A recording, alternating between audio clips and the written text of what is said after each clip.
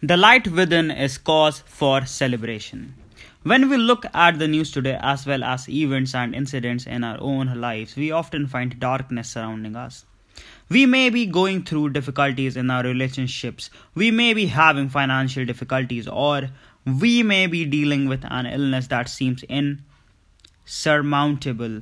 In life, we are faced with numerous challenges. We may experience some dark patches, but we do not have to be blinded by the darkness.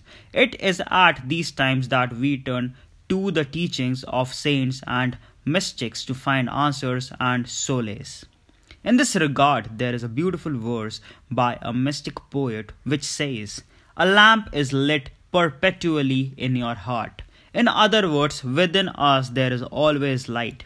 Within us there is always happiness. Within us there is always joy. We need to partake of this happiness and joy so that we can deal with the pain, sorrow, and difficulties of this world. Where there is light, there can be no darkness. Whenever we feel we are in a dark spell, we need only tap into the light of our soul. Our true nature is light. If we would only identify with our true nature, we would find there is no darkness.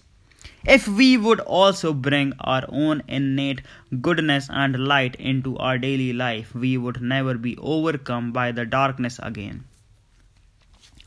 When we find ourselves in darkness, let us close our eyes and focus within until we see the light. That light will bring with it peace, joy, and love. It will comfort us and give us strength to carry on. If we sit in meditation, we can experience the light waiting for us within. Let us not be distracted by the darkness of thought, but instead sit in stillness and wait lovingly for the light within to shine. The light of God and enlightenment exists within each and every one of us. That which dispels the darkness is within each and every one of us. As we learn the techniques of going within through meditation and rising above physical body consciousness to journey to the inner spiritual regions, we start experiencing the many revelations of the divine. It's not as if we will find God by reading about God. It's not as if we will find God by going to pilgrimage from one place to another. We will find God in the stillness of our being, in the stillness of our body, and the stillness of our mind. By focusing within, we can take our journey to God.